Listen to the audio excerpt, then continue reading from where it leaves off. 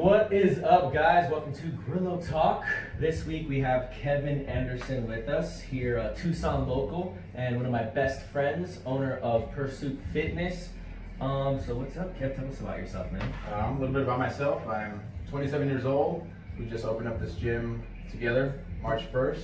Yeah. We've been closed, I would say, since March 16th due to the COVID pandemic. Yeah, COVID.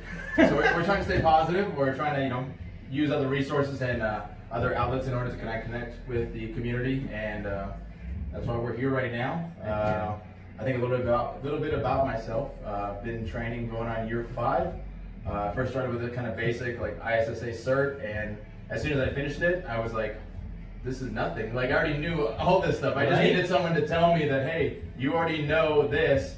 And then I think I became kind of like you already know this. I think I'm so true about those certifications. I kind of became like kind of obsessed with it. Like I figured like fitness was okay.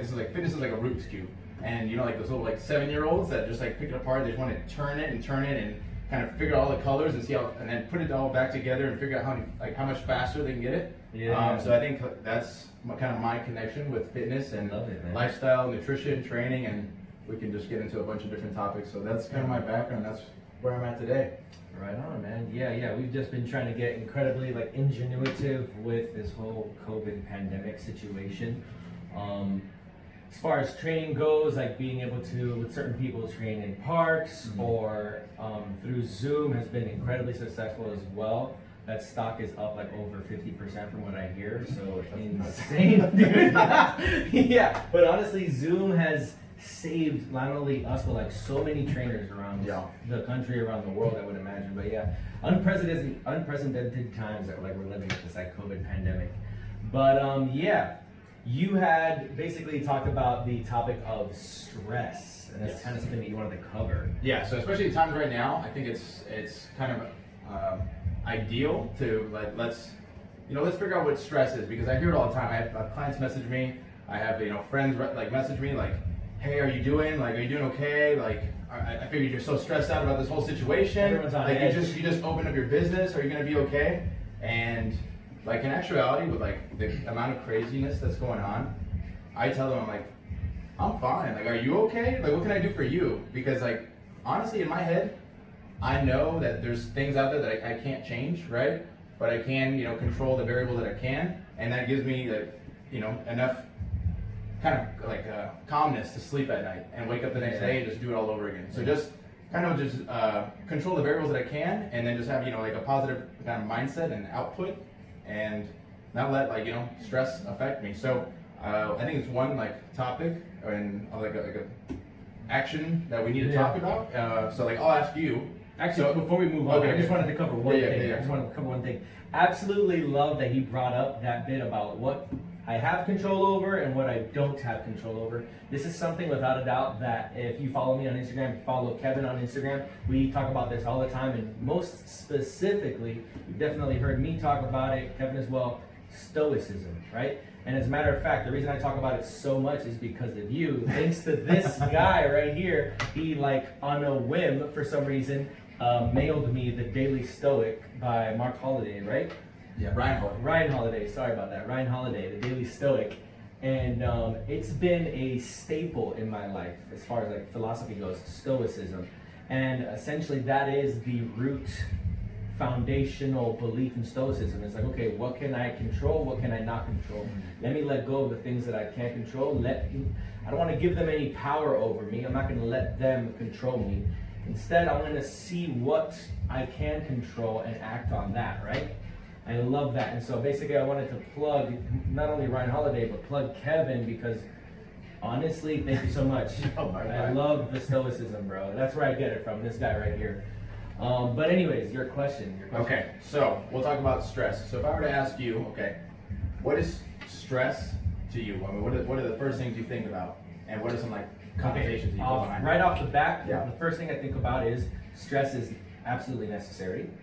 And secondarily, so many different types of stress exist, right? Exactly. And as trainers, we probably go into a place that a lot of people don't go into, which is the stress of training stimulus, so to speak, that requires an adaptation, right? like specific adaptations imposing demands, right? The set principle. Correct. As a trainer, that's exactly where we go, Mhm. because that particularly pertains to the human body and Yeah. like the physiology of things. However, you know, something that we just mentioned right now, the pandemic that is affecting the entire world, that can kind of cause a different type of stress as it pertains to like your mental health, not necessarily your physical being. So Absolutely. so yeah, I go into mental health, but I also go into Yeah. like physical stress that essentially creates athletes, you know, or whatever you might want to say. And so I'll just kind of stem off of you. So I think one of the hardest pieces in that to translate that word, right, from person to person, it's for one person it's traffic, or one person it's checking out at Costco. For one person, like they lost a loved one, right? And for another person, like in our profession, it could be, you know, a training stimulus. Like my body is just so beat that I have to figure out a way to recover from it. And I think it's because we use that one word to describe like any type of irritation, right? It could be trivial irritation, or it could be all the way to like depression, anxiety. And it's like, okay, so you have stress here and all these underlying, you know, subcategories. And it's just like, okay, so if I said stress and I'm not explaining like what it's coming from, what it's stemming from, the other person can misinterpret that and be like, oh crap, like, you know, it's nothing for them. But in hindsight, it could be like if this person's friend just died. You know what I mean? So that's the thing, is that we need to have a better way to describe what the actual stress Yeah, is. because there's such a spectrum of It's what it such a can huge spectrum. be. Exactly. Regardless, though, yeah, I kind of just thought to myself, like, going back to what I said, no matter where you land on the spectrum, Yeah. stress is necessary. You know, like, pressure creates diamonds. Exactly. Exactly. Yeah, and so, like, to be the person that I am today, I had to go through several different stressors. Same thing with you and anyone else listening or watching. So, yeah, it's just kind of a little bit of a riff I had there. No, What were you going to say? Well, I was going to talk about a little bit of what exactly stress is, and try to remove like the entire like negative connotation that's associated with it, like, you know, from the global community. Yeah. So we'll talk about like what stress is, right? So we as humans, and I mean animals too, they have a stress response, right? So you have your stress response. Sorry, it's just kind of whoa, in the floating desk. Almost ripped the desk up off the floor just He's stressed That's out. all good. He's stressed out. So we talk about, you know, during like our stress response. Okay, so our sensory kind of output sends, you know, neurotransmitters to, you know, to our like hypothalamus in our brain, which leaks to like our pituitary gland, which sends a message to the adrenal glands, and then like us as humans, like, so during a stressful time, right, whether that's mental or any, like, you know, physical or physiological, all in, you know, one global sum, we excrete essentially two hormones, right, that are completely necessary. Like, without it, we would not be able to be us, right? So, you know, one of those is, you know, cortisol. And so cortisol helps, you know, break down sugar into energy, and helps, you know, for us to kind of utilize like fat cells as energy too during, you know, fight or flight response. The other thing we secrete is DHEA, and I believe the pronunciation is dihydroepiandrosterone. And so when that hormone is secreted, you know, during a fight or flight response, what it does is it kind of speeds up wound repair, okay, during that initial time. And what it also does is it boosts or enhances immune function for that, you know, obviously in that standpoint. Yeah. So again, very necessary things. Like if something, you know, catastrophic were to be happening, like if I were to get shot, if you're gonna get shot, and I didn't have that stress response, I would probably just die in a second. So that's just a little bit about, you know, what those two like essential stress hormones that get excreted, you know, during time of irritation happen, and why, you know, the necessary functions of why they do exactly what they do. So again, stress is not the enemy. What could be the bad thing, right? Or what is known and studied to be the bad thing is ratios being uneven. Too much of cortisol can do this, right? Can lead to like depression, anxiety. Too much of DHEA can do this. So too much of anything can screw you. Throws the whole thing off. Exactly. Is there anything you want to stem off of? No, that seems like that's the perfect breakdown of basically what the biological response to stress is, as far as like what we're feeling, and also like absolute biologically essential physiological functions for like a fight or flight response, which is pretty obvious, right? The whole entire immune thing as well as wound repairing, right? Because automatically when you think of fight or flight, you also think of like very specific things like vasoconstriction, right? Just imagine if your vessels didn't constrict during a fight or flight response. Imagine if they didn't when you got shot. You know what I'm saying? Like you're gonna bleed out very quickly. So that's a self-defense mechanism right there in that fight or flight response for your body to stop the bleeding in the situation that you get shot, which hopefully won't happen. Yeah, we're hoping nobody gets shot during this scene. It'll be on Instagram, regardless.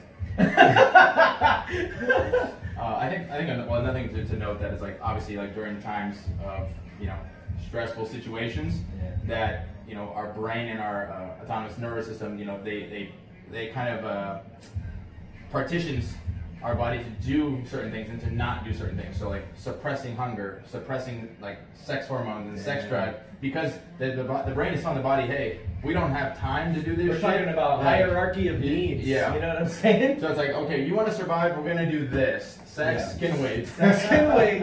You're gonna eat less, by the way. So shit, that's true. It's true. When you think about situations like the ones that we're in now, right? Something as simple as going to the grocery store and not being able to find toilet paper can be very stressful. It can be very stressful, and so like to kind of go based off of that, like for me, I'm not tripping about that. But I've had clients, they text me like, "Oh my God, have you been to Costco? I can't get what I need," and then that has a trickle down effect to the workouts I give them at home, because if they're stressed out, right? If they don't have like control of these external variables, these floating radicals, then that trickles down into their training regimen, and I have to be able to kind of modify things, lessen volume, because again, if they're sending me like their health markers, right? So some things that are attributed to like sympathetic nervous system, like elevated heart rate, elevated blood pressure, and then I throw a shit ton of volume at them, it up even right? more. and like so they already, it's like the workload is already too much for the person, right? Because of the environment. Like it has nothing to change drastically. The environment changed. So the programming must change. And that's the kind of thing that like we have to be able to do and be able to understand. And it's not like all right, here you go, I'll check in with you later. It's like a day-by-day thing with something like as cataclysmic as this, because people react so differently, and it's so quick. And like with all the updates that are coming through the news, everything is changing. Like news will change what I have for the person doing for programming that day, depending on how they're feeling and the questions that I'm asking. So like every day I'll reach out to somebody and I'll ask them like a specific question, like, hey, like how are things going? Like where are you at right now? And that gives me kind of better feedback, right? As much information as I can collect and data, I can piece that together and be like, okay, you know what? I need to maybe bring back the workload a little bit. Maybe go into a little bit of a deload this week, because any more physical stress, they will never recover from this. And then what? 2 weeks down the road, we're gonna be eventually 2 months back. Yeah, exactly. That's what I was gonna say. Eventually, you're doing like negative work. Where you're basically putting in more damage than what you can recover. So not only are you going backwards, but quite frankly, you're also putting yourself at a risk of injury. If you're moving at a higher, volume or intensity, with all these external factors also weighing in on top of you. And going off of that too, I'm very chill. I'm a very chill guy, you know this. I know. So relaxed. I'm like, COVID, it's all gonna be good, man. Let's just, chill. You're like, it's okay, bro. It's okay, bro. Shoots. And even I am checking the news every single day. I'm not gonna say I check it multiple times a day. Maybe I do because of notifications, but due to the circumstances, like I wake up in the morning and I am, as I'm doing my morning routine, I have, live news on my phone as I'm in the bathroom doing my thing, listening to updates and things like that. I try not to let it affect me too much, thanks to, things like daily meditation or like, the daily stoic even, checking in with my friends, surrounding myself with certain people. Yeah.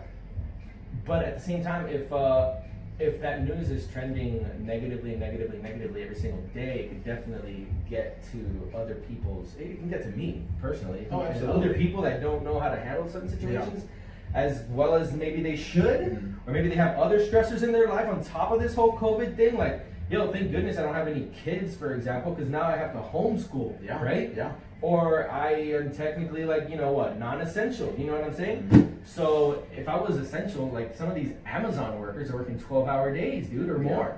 Or at the grocery stores, things like that. All that stress can pile on if the news gets worse and worse. Thankfully, like at least my consensus, the news has been getting better as far as what's going on. But just so many factors that contribute to your physical performance that are actually very non-tangible. Mhm. It's very interesting take, your take, especially like on these external factors that have nothing to do with, necessarily like a physical stress on your body as it pertains to training, truly affecting your performance and accounting for that by changing the programming, not only for ourselves but for our clients as well. Yeah, Absolutely. it's a good bit of information there. And I think the other thing that we have to take into account for too, especially like say we don't talk about the pandemic right now. Okay, Yeah. so say this is like pre-pandemic, Pre-pandemic. post-pandemic. All right, you're Everything's good, and everything's you're great. going after your training program now. Okay, so now we're gonna tap into more like physical stress. Okay, Right. workload stress, and you have your programming, and it's just you're going 5 days a week. And you have these integrated rest days, but you decide that what, I'm not going to take them, right? Yeah, you're gonna be ego lifter that week, and you're not Ego going to take lifter. I'm them. feeling great, man. You're not going to take them, and then right as soon as after you work out, you pound a protein shake, and you're like, all right, I'm just going to keep going about my day. But it's just like we have to figure out, okay, if you step on the gas, I mean, you got a brand new Ferrari, you step on it, going 100 miles an hour, okay. And then you finish this race at 100 miles an hour, and you just let go of the gas, right? And you don't throttle the brake down. You're still going to go for quite a while, right? Yeah. So the same thing is too is like if you ramp up your nervous system like pre-training, right? And you get into this this stressful situation, you're pumping a lot of volume, right? And you're going with intent, and you're promoting sympathetic nervous system. You're driving it up, and then you finish your workout, and you don't take the precautionary measures after, right? Like a brisk walk to promote, That's what I was just gonna to say. like a brisk walk, meditation, cool down breathing. Yes. So It's for some not it could just be- taking a rest day. No.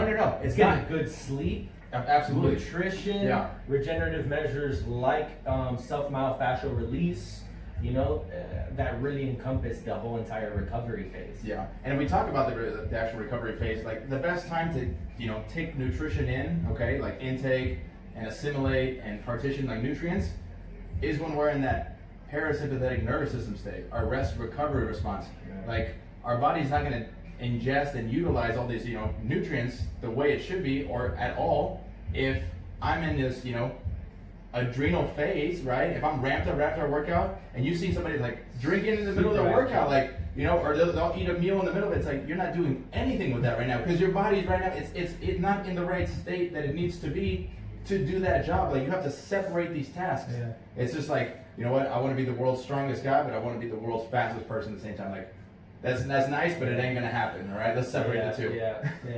You automatically made me think of Ross Edgley with that one. I don't know how that guy does it. Maybe I do, but either way.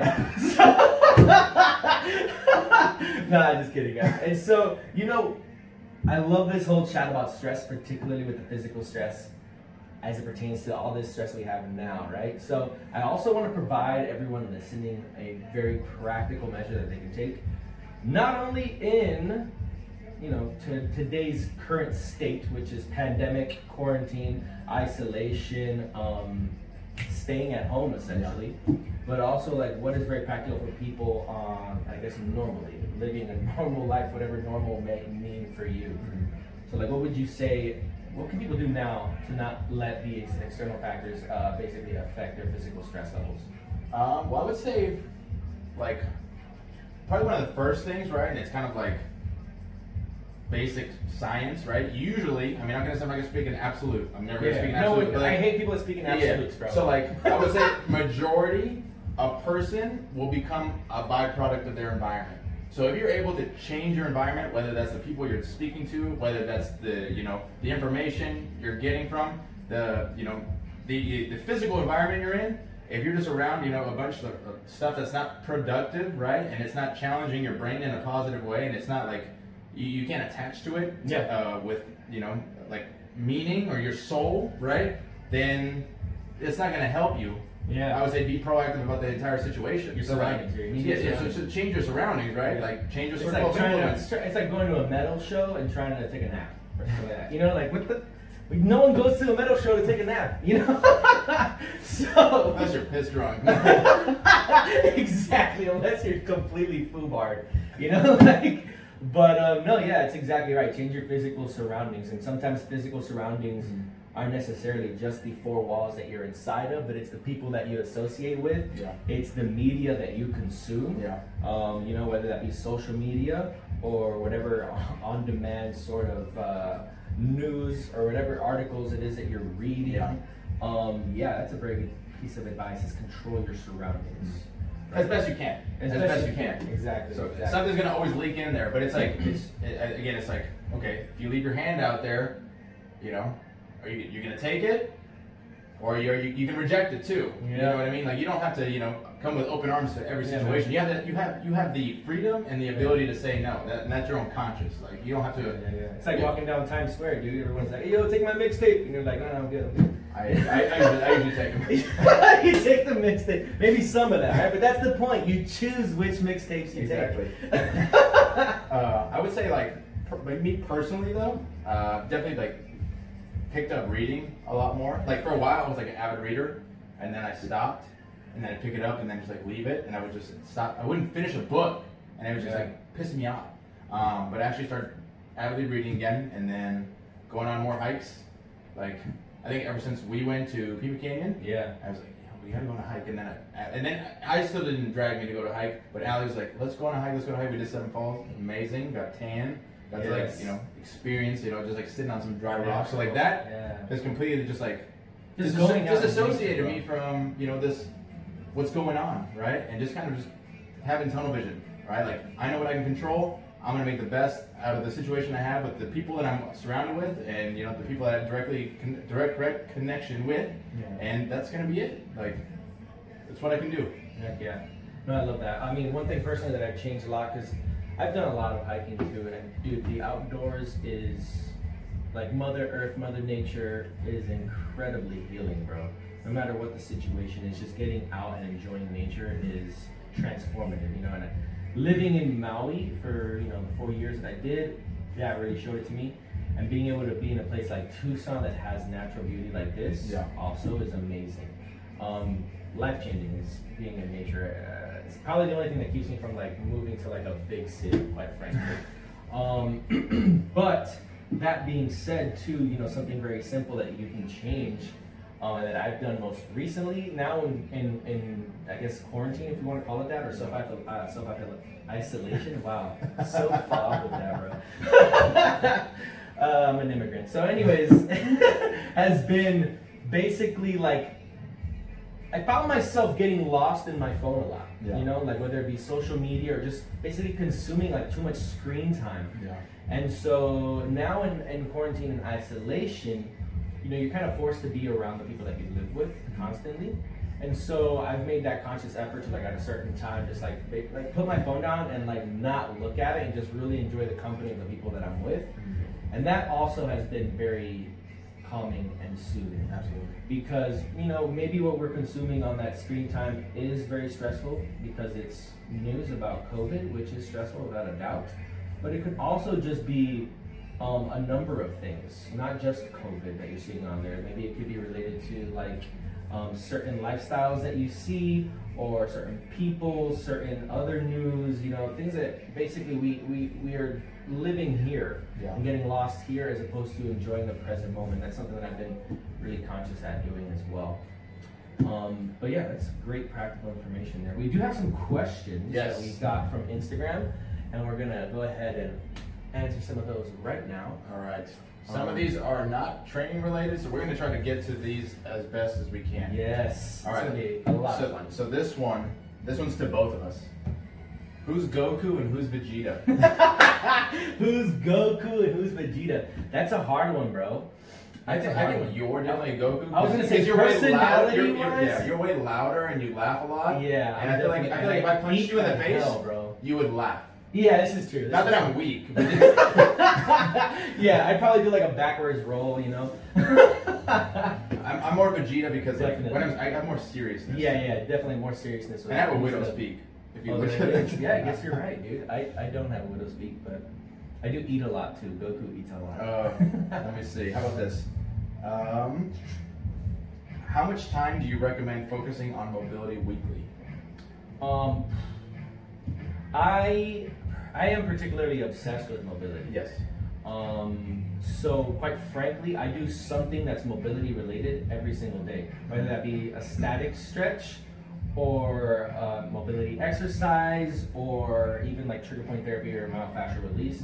I do every single day, and it's probably almost too much to the point where, you know, maybe someone wouldn't really need it that much. Yeah.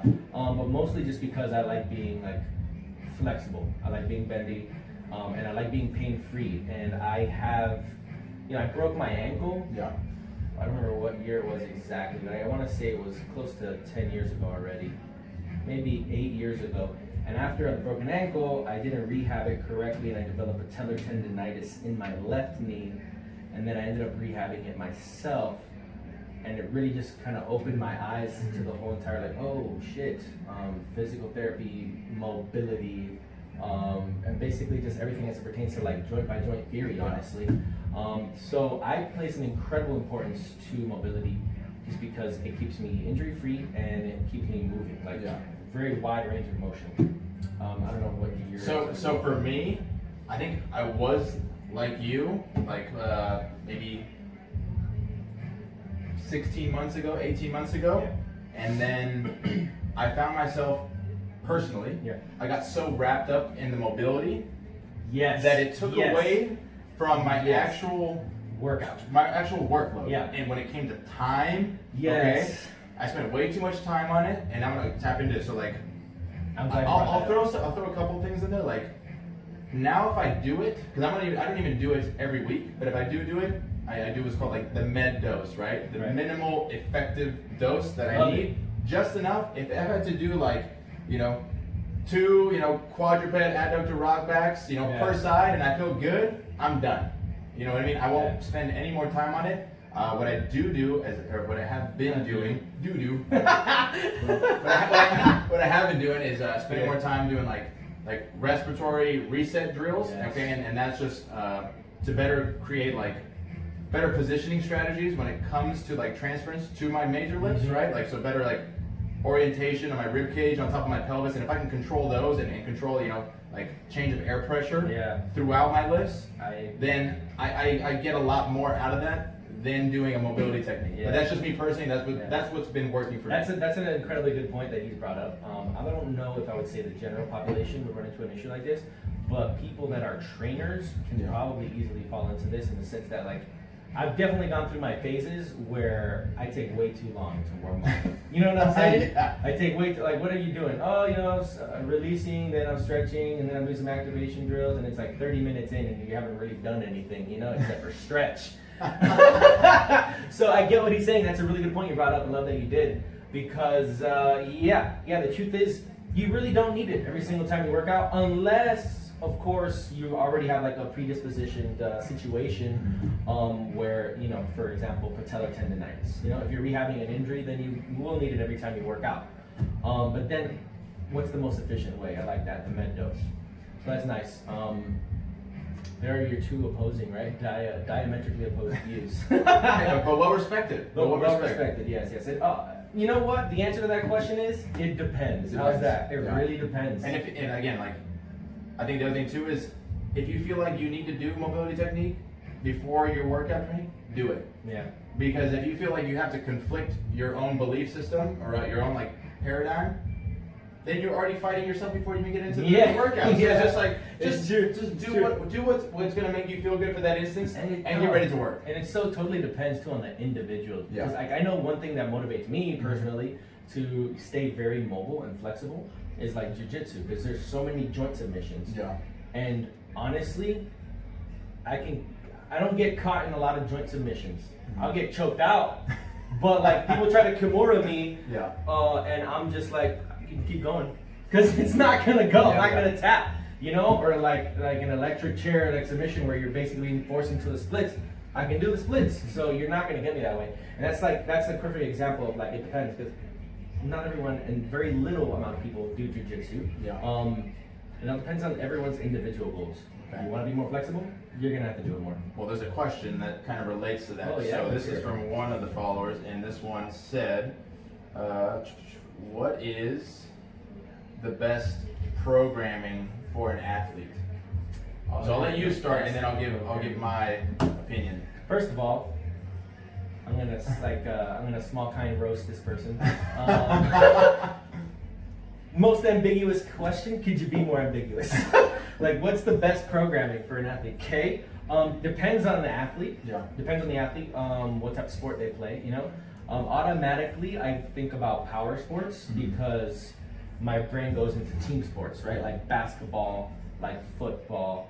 Where for the most part you do need, speed, agility, quickness, strength, power, those type of things. So automatically, then that question could become even more ambiguous because then it's like, what type of split are we using? Is that the question? I don't know if that was a question. They didn't go into that. Okay, so I mean, there's no wrong answer. Yeah. There are some more efficient programs depending on the sport. Yeah. But like I would say, for me, like I would probably do like, it would really depend. It would probably be like push and pull splits, split it up into like max effort and dynamic days. Yeah. Or even like an upper lower with max effort and dynamics.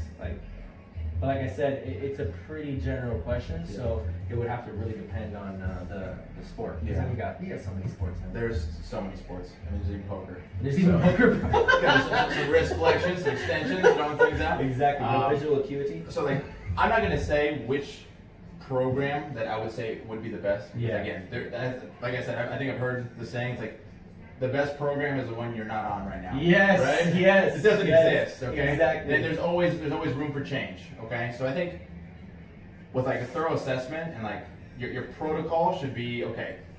Where's the athlete at like right now? Where are they at in regards to their sport? Like what is their ability?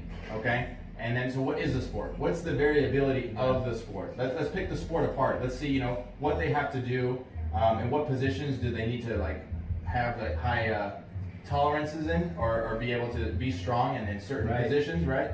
And then I think before you start designing, okay, like upper lower this, it's like okay, now let's dig into the protocol more. So let's go, okay, what can this athlete adhere to?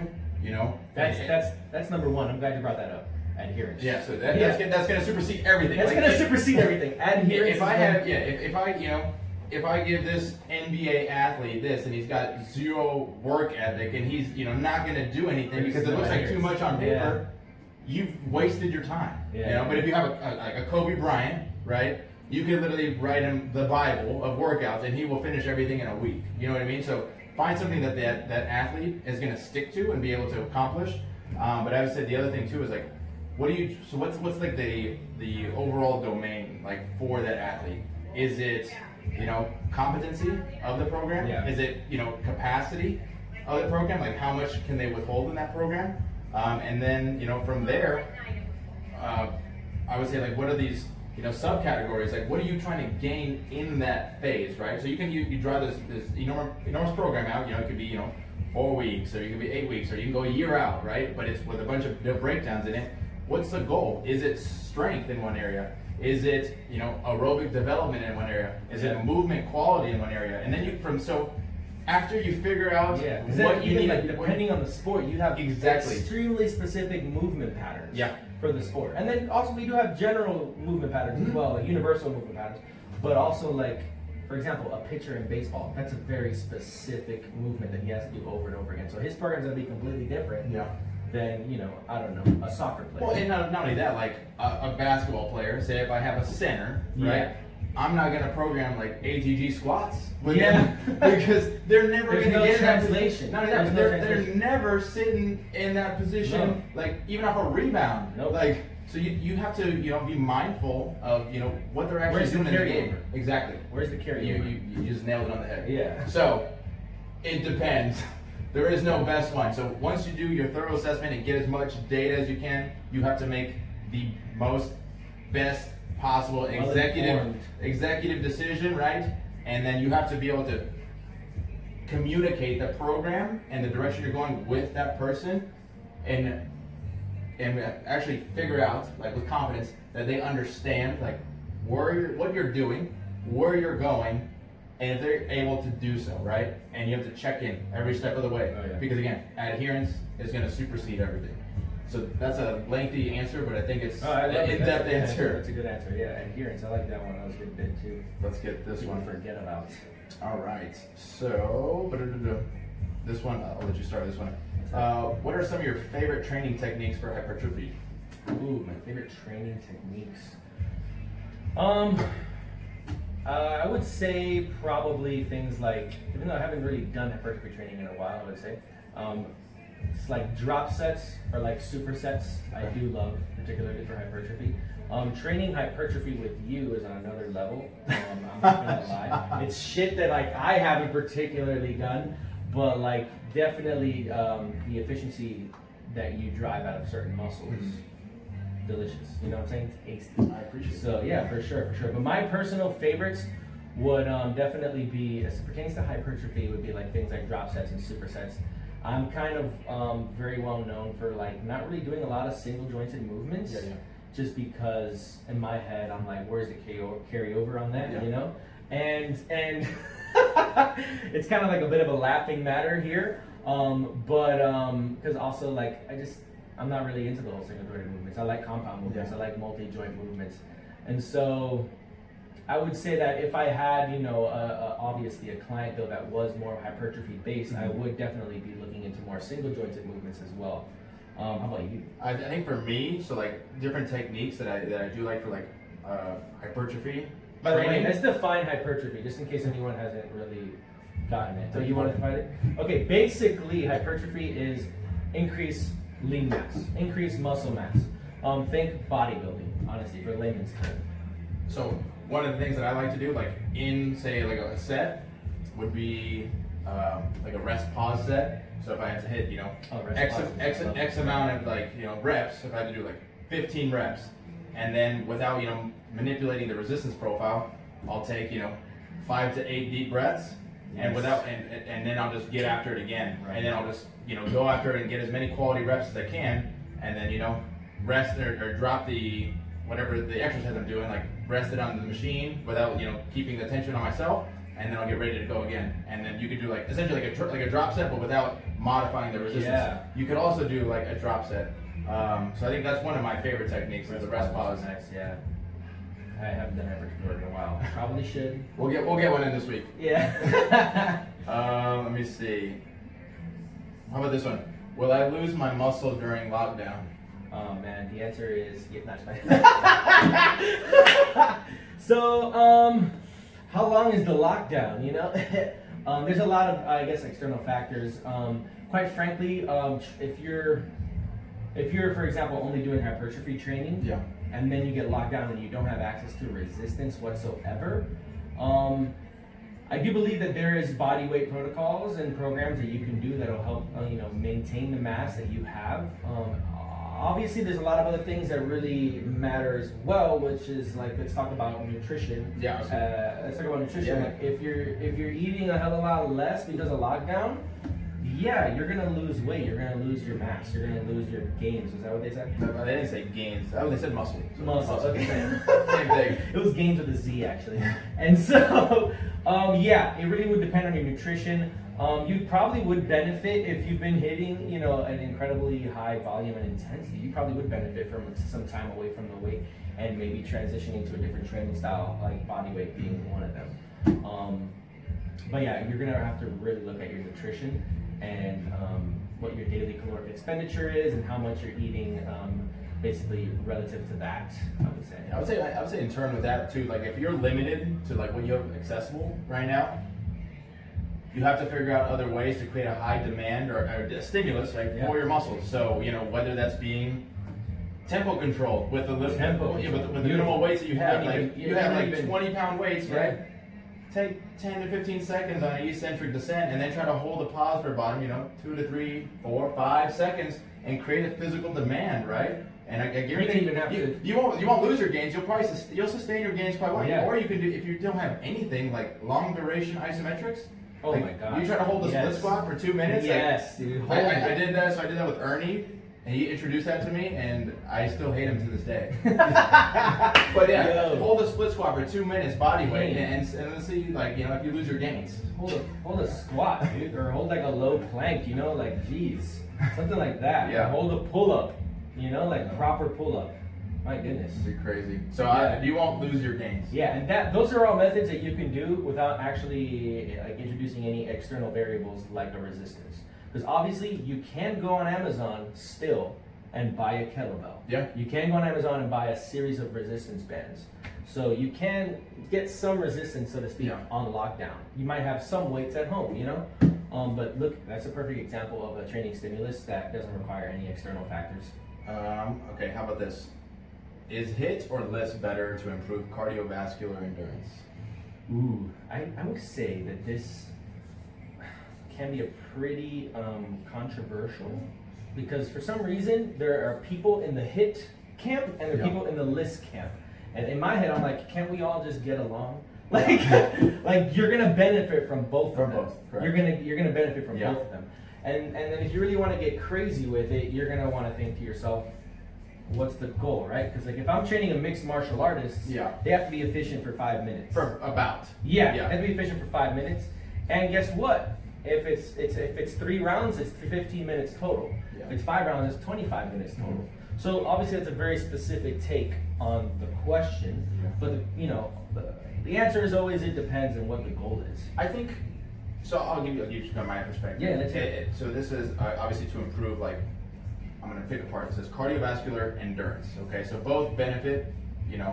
the endurance aspect, but if you look at it in terms of, okay, you have your aerobic capacity, so how well you could use, oxygen to keep Yeah. going, right? And then you have your anaerobic, exercise, which is, how well you can convert glucose Yeah. into energy for this much time, right? Before you get into another pathway. Exactly. So if I, me personally, you're asking for the endurance, I'm thinking long duration. Yeah. So, but I would say too, with a contrast of both, I would start by getting an athlete or, any athlete, okay? And let's start with trying to build up their aerobic capacity as high as you fucking can. Right. Just try to lift it to, such a kind of a cloud, a threshold, right? Till you hit a point of diminishing returns, and then start throwing in some anaerobic output or exercise activity, right? Because then that's only going to improve this side. But if you have a low anaerobic threshold, right, you are out of shape, and you go here and you try to do 15 rounds of rope Yes. slams, you're going to look like a shitty slob at Yeah, round you're gonna 3, look like a and then grocery rounds, bag. rounds, 3 to 12 are going to be like shit. So it's like Yeah. your workload was out of 100% of the work you could have done, you did 15 to 20% of it efficiently, or efficiently and optimally, and then the rest you just died because Yeah. you didn't have an aerobic base. Blacking out, just losing my eyes. Yeah. So me personally, drive up the aerobic base as high as you can so you get a point of diminishing returns, then start playing around with different types of anaerobic work or high intensity continuous training. Yes. So that's my take. Let's see. How's this? Oh, you like this one? What's the secret to both y'all's thick and juicy booties? Yo, what the heck? Who wrote that, bro? Oh, that doesn't matter.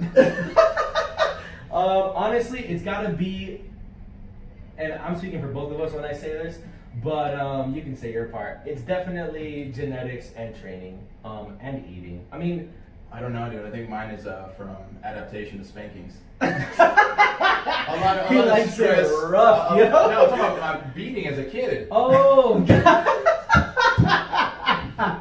yo, we're leaving that in. No, there. I would say genetically, I've always had bigger lower extremities. Yeah, me Okay, too, so me from too. the You guys glutes, already from know the this. glutes down, and then I started Yeah, out. My first sport was glutes down. soccer.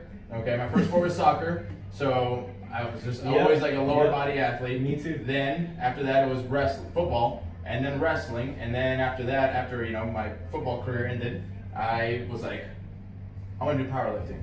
Yeah. I'd never done it before, and I was just like, I was never like the strong man, but I was like a little guy that can hold my own, and I had really good relative strength, and I was like, I kind of ran with it, and then I was just pumping a lot of volume and a lot of weight for, what I was supposed to be programmed for 12 weeks, and then I missed this cutoff to enter this powerlifting competition. So you and Martin had helped develop a program for me that Yeah. extended. So I literally was programmed for probably almost a year. So my legs just blew up, Yeah. and then I even backed off of them, and they still kind of held their own. So Oh, yeah. I'm not speaking for you, but that's for my Yeah, kids. yeah. No, honestly, very similar in the sense that I played a hell of a lot of soccer, quite a bit of American football. I say that because I call soccer football. And after that, I became pretty obsessed with Olympic weightlifting, which has so many squats, not so many deadlifts, to be honest. And obviously everything that pertains to Olympic weightlifting, like the snatch and the clean and jerk, all of the accessory work has a lot to do with the lower extremities. So yeah, that part. Genetics, training, and then also I love to eat. So It's a recipe for success. that's a recipe for success on the glutes there. Peach perfect. So I think we got time for one more question. Let's hit that. All right. Let's get a good one in here, bro.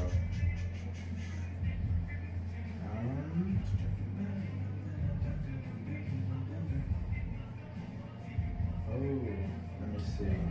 I know. Okay, I swear I'm gonna find it. Okay, how about That's this? good. We're trying to get a really How about good this? one, So, What makes you guys come in and put in so much passion and care? I love that question. I'll go first. First of all, it is what it is. Like, fitness is my passion. Moving is my passion. The return on my life that I've seen in fitness goes far beyond my physical being. Okay?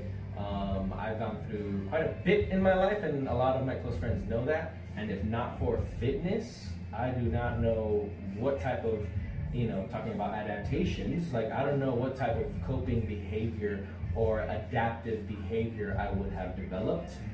And I think that fitness has been the absolutely best way to put my energy. Not to mention that my personality, I am extremely extroverted, and it just so happens that fitness happens to be an industry that extroverted people thrive in, and that's shown not only in my one-on-one clients, because I've been doing personal training now for about 7 years now. So not only my one-on-one clients, but also group fitness, which is something that I started doing once I moved to Maui, and now that I do here at Pursuit Fitness. It really helps build that community, and not only that extroverted personality for me, but it's also just simply the fact that, like, in general, I am like a very kind, loving person, and I just wear my heart on my sleeve. And being able to be in the fitness industry, you can attract a lot of people that also are looking to use fitness as a coping mechanism, and also people that are looking to love themselves, which is something that I'm huge on, is self-love. You can't fill someone else's cup with an empty cup. So a lot of people fill their cups by training, by doing something active. And so I love, basically that's what I'm passionate about, and that's what keeps me going every single day. I love it. Yeah, and that's why I'm glad to have you as part of this organization, and that's why I think we mesh, beyond well. Yeah, I love it. So I'll say, for me, kind of similar story. Fitness has always been there for me. Fitness is whether it's sport, whether it's the gym, whether it's the weight room, whether it's it's always been there. It'll never leave me, right? If shit hits the fan, I know I can always go back to some sort of athleticism or fitness or training, and it will never abandon me. For people that know me, very personally, fitness saved me, okay? Because I was living a different lifestyle, and I hit a certain point in my life where if I didn't stop what I was doing, adapt and overcome, right? Yeah. And I didn't want to adapt, to We're I had to talking about- adapt to that stress response. Yeah, not maladaptive Yeah. coping Yeah, mechanisms. I had to just completely change everything, right? And pick what do you want to do? Because if you know you stick to doing this, you're not going to be around much longer. So it completely restored my life, right? And it made it, for me, prosperous, right? I've gotten like beyond like Prolific. but beyond like I would say like whatever I define success, you know, Yeah. as an individual in this industry, right? But part of it is like the connections, the relationships I've been able to establish, like the communication I've been able to have, you know, with particular people. Because me, you know, prior to fitness, I wouldn't have these like in-depth conversations, and I wouldn't, you know, even have the courage to talk about uncomfortable topics with people because Yeah. people. They open up to you, like they absorb you. You become part of their family. You become part of their lifestyle. So like, for me, what makes me so passionate is the fact that I've, you know, taken these amount of individuals or ex-individuals, and I've seen them succeed, and I've also seen them come back down, you know, because of some other types of external factors. You know, whether that's something outside of the gym that's, you know, creating some kind of a disconnection with them in fitness, and then having to bring them back and, you know, kind of guide them, you know, to, you know, like, this is what you guys wanted. Let's go back to this, and being able to do that, and then for them building off that. Or like, if I've had, you know, older individuals that are, you know, 60 plus, and they never lifted before, and, you know, they come in here and almost they have this like mentality like, oh, you know, I'm this many years old. Like, they almost visually they have this belief system that they're like a medical patient because they're, you know, this many years old. And I'm like, dude, your age doesn't define you. Like, if you're showing me that you're diligent and you have work ethic and you can, you know, understand these concepts and you're willing to work, and not only like you're moving the way I'm, you know, approving of, and I feel confident in what your capabilities are, we're gonna keep building. And then to see like, they're some of the hardest working people in here, because they're like, you know what? You know, on paper I might have 20 years left, but I'm going to make the most of it, and I'm going to, you know, speed this up. So I think that's what like makes me the most passionate about, like, you know, how I come in and deliver every day. It's just like knowing that that's on the table, and like I can make an impact like that every single day. Heck yeah, I love that, man. Thanks for coming on, man. Oh, my pleasure. Thanks for Love having you, me, bro. And yeah, stay tuned, guys. Enjoy. Share this with your friends. Thanks. Love you guys. Take it easy.